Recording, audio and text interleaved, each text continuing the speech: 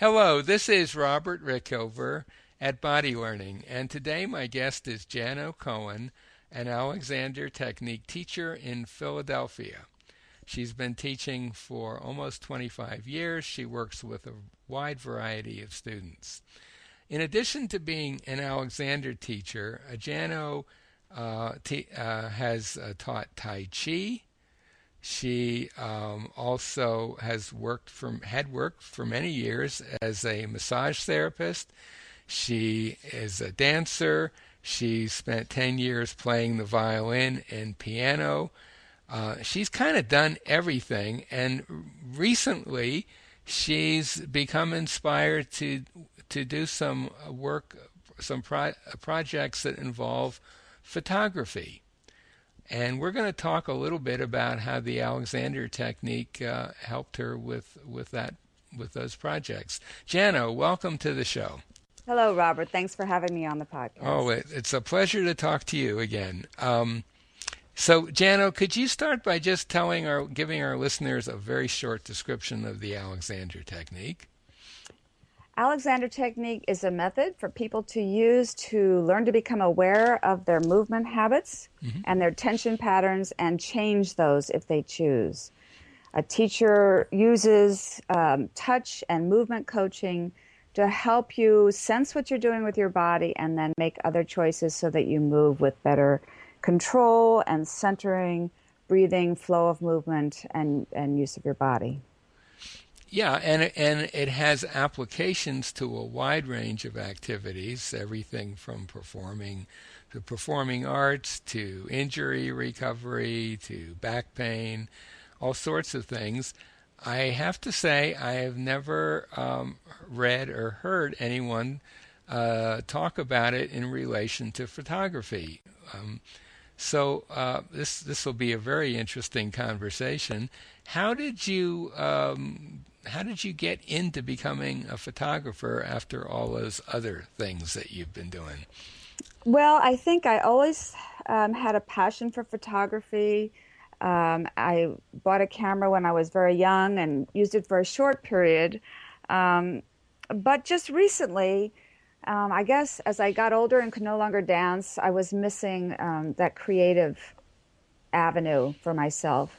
And I decided it was time, and I bought a fancy camera and some other equipment and took a quick course. And before I knew it, I was sent on my way to photograph dancers here in Philadelphia and then young children learning dance in Rwanda. And I'm wanting to use my photography to help people in the world advance their cause, whatever it is. And so I'm at their service. And in the meantime, I'm learning as I go. I do not carry heavy equipment yet. I have to develop some arm strength. But nonetheless, any equipment that you hold up for long is strenuous. So I have been forced to apply my principles of Alexander Technique to lifting the camera up to my face without hunching down, which is really what's common. Often when we're wanting to photograph something, we get drawn to the object of the photograph and pull the camera down towards the object, and our heads go down into our necks, our shoulders go up by our ears, and we cramp down into our legs. So with the help of some of my friends who are teachers, they reminded me to lengthen my spine, lead with my head, and keep my back, and this really enhanced my ability to photograph for longer periods of time. Some projects require photographing for hours on end. I was photographing in Rwanda from 8 in the morning until 5 at night. Mm-hmm. And sometimes I would sit, sometimes I would stand, sometimes get down on the ground. So I needed to pay attention to how I was doing, sitting or standing in order to enhance my ability to hold the camera. Mm-hmm.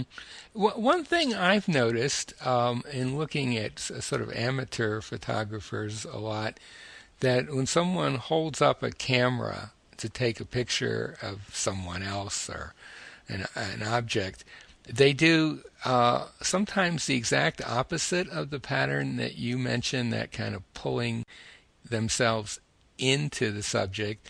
They'll actually kind of arch their backs and pull their upper body way back in an attempt to, I guess, widen the screen, the view on their camera, instead of taking a step back to do that. Have you noticed that? Well, yes, I think what happens when you know what image you're trying to get. So instead of thinking with your feet, you just think with the camera. So you back the camera up.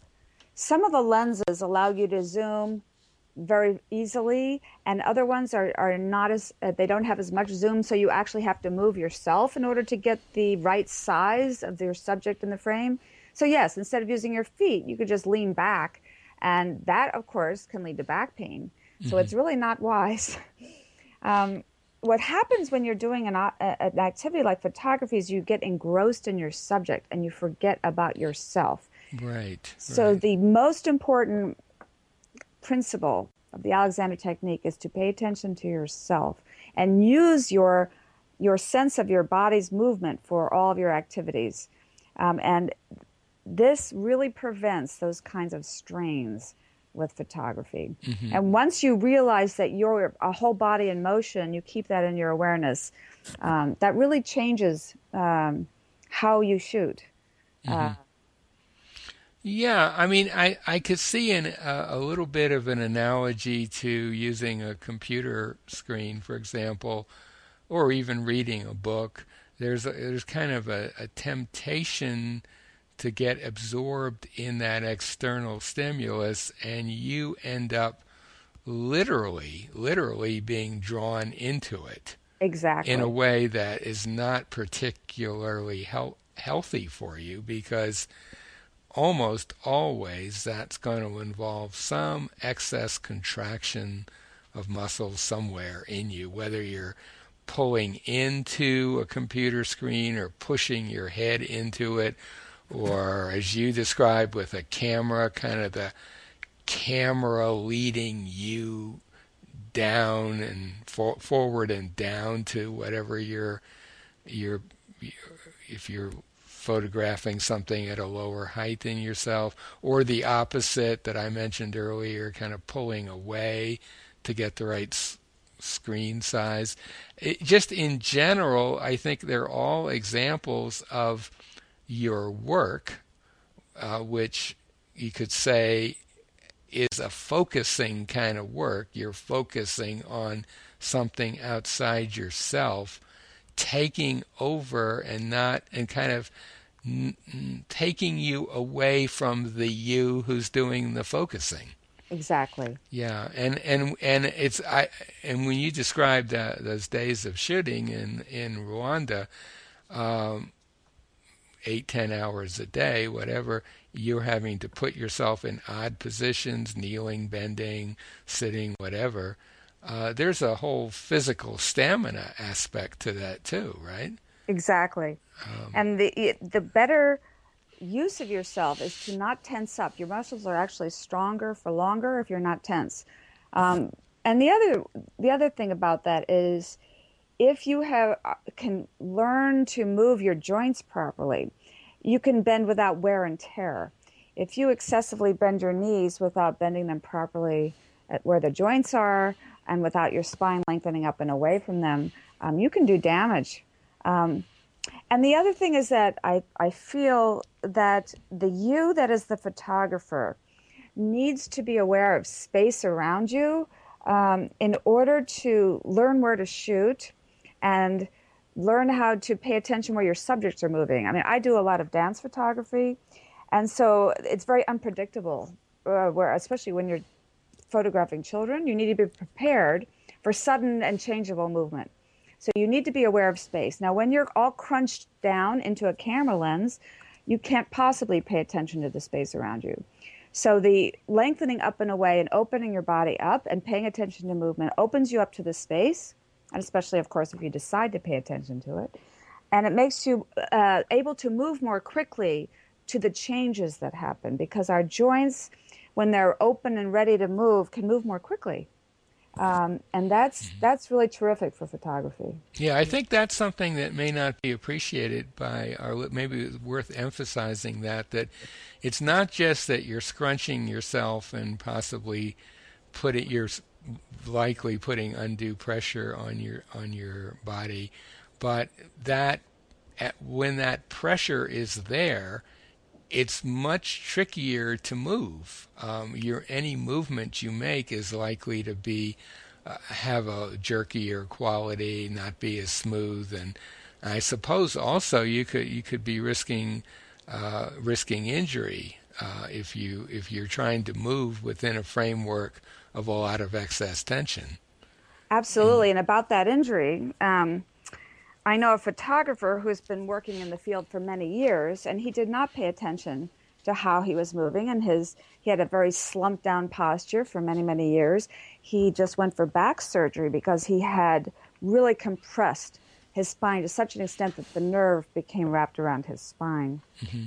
And those are the kind of injuries that you really want to prevent. Mm-hmm. And I think we should probably mention that the work you've been doing in Rwanda and with filming dancers and so on is in the context of you yourself having injured both your ankles in accidents, right?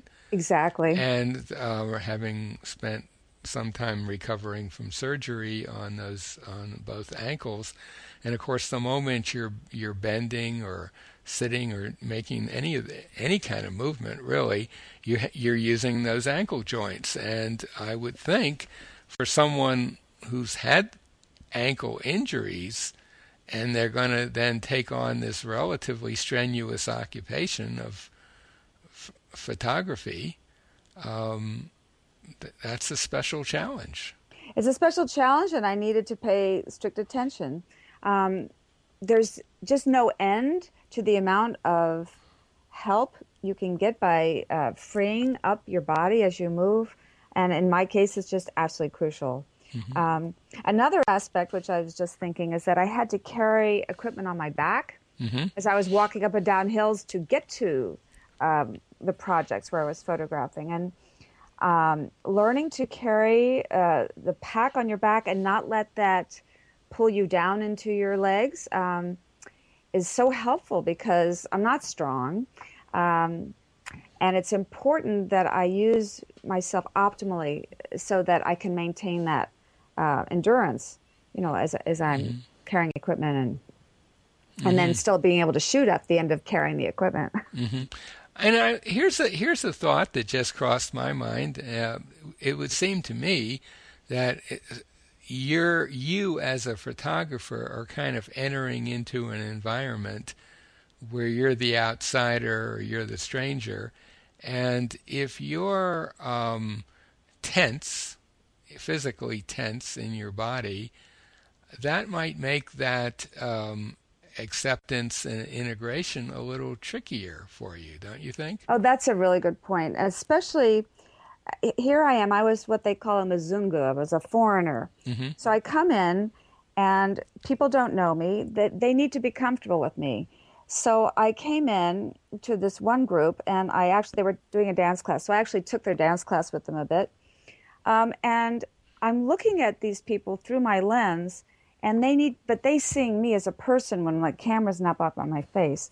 So the more comfortable I am, in my body, which makes me more comfortable with myself, less fearful myself of meeting new people and so forth. The more comfortable they are, and children especially read that right away. Children see everything. They absolutely do. They really do. They may not be able to consciously articulate, oh, she seemed a little tight in her neck or whatever, right. But they get it right away. Yeah. And, And not only that, they imitate you. They imitate you. So when they're trying to learn, we need to be really good models for them. Mm-hmm. And this is important wherever children you meet, because you don't know what they're going to pick up from you and what they will aspire to in the future. Mm-hmm. I have some children who are still emailing me from Rwanda, and these can be lifelong changes for them when they encounter someone, especially if there's somebody really unusual coming into their town. I went into Kigali, which is a major city, but at the same time, people, it's like a small village, the way people are living on dirt roads, and people who are not educated. So an educated person comes and is paying attention to them, is dancing, is photographing, bringing them technology they've never seen before. And I'm inspiring them. And I need to be careful that I am inspiring them to something, really worthwhile. They're going to remember you for a long time. Exactly. It's interesting that you mentioned the imitation that particularly children, of course, are great imitators, and they tend to imitate whoever's around them that they're paying attention to. One of the things that F. Matthias Alexander, who is the developer of the Alexander technique, mentions in one of his books. It's in connection with he's writing maybe 100 years ago, and he's talking about parents who want to find a nanny for their child. And he says, most people, they just go for the cheapest nanny available, right? And they don't consider that person that's going to be hanging around their kids many hours a day is going to be imitated by their kids. And so they ought to be looking for someone that has an easy bearing, something that you would want your kids to imitate. And he makes the further point that it's not just that kids imitate people around them, but they have an uncanny ability to go for the most bizarre to imitate. They will find that they will pick up what if you have one really far out habit of movement or tension or whatever, that's what they're going to latch on to. It's a big responsibility hanging out with kids in that respect, especially as you did as this unique outsider with all the special equipment and so on. Exactly. Now I want to bring another aspect of photography, sort of turning it around, which is that photography is a great tool for people to see themselves. And the amazing things with the photography is that with digital is that you can see yourself right away. So these children were seeing themselves through my work, and that students of the Alexander technique often bring me photos of themselves when they were children or when they were adults, and they say, "Oh my God, look at this! Look how slumped I am." So they actually can see, at least a moment frozen in time, how they're moving. So it's interesting how photography itself can be a tool for Alexander technique study as well as a reveal how the Alexander technique practitioner is actually moving themselves. Sort of both. Absolutely, yeah. Jano, is there anything else you want to add before we come to an end?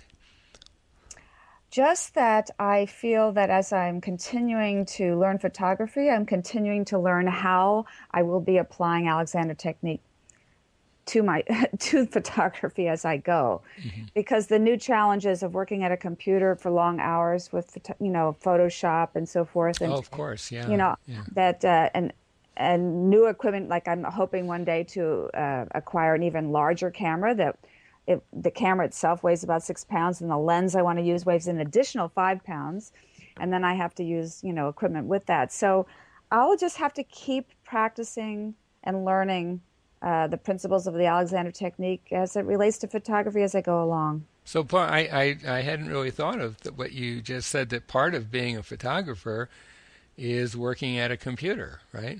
Absolutely. Yeah, all photographers now in this digital age must spend more time at the computer than they do at the camera. Yeah, and of course, it's the subject of another conversation, but working at a computer has its own issues for people. I think that's kind of generally understood these days, that computers can do terrible things to your posture and coordination if you're not careful in how you look after yourself. Exactly. And there's one other aspect, I'll bring this up. I'm sure you're doing other podcasts about this, but as I age, my vision is changing, and that makes photography and working at the computer challenging also. So in addition to being pulled in by the equipment, the need to see detail for photo editing and for taking pictures becomes a challenge. So it's important that everyone pay attention to how they're using their vision, how they use their eyes, and how they tighten their neck when they see, which actually just makes seeing more difficult. So it's another aspect they need to pay attention to. And a good time to start that process is before you arrive at old age, so that your arrival there is a smooth and pleasant one. Exactly. Well, Jano, thank you so much for being on the show. My guest today has been Jano Cohen, who is an Alexander Technique teacher in Philadelphia. If anything we've talked about intrigues you and you want to explore having lessons in the technique, you can contact her through her website. We'll put a link to it by the interview. If you live anywhere else in the world, we'll put a link to a site where you can learn more about the technique if you are interested. And you can also locate on that site a teacher wherever you happen to be. Jano, thank you so much for being on the show today. Oh, thank you, Robert. It's been a pleasure.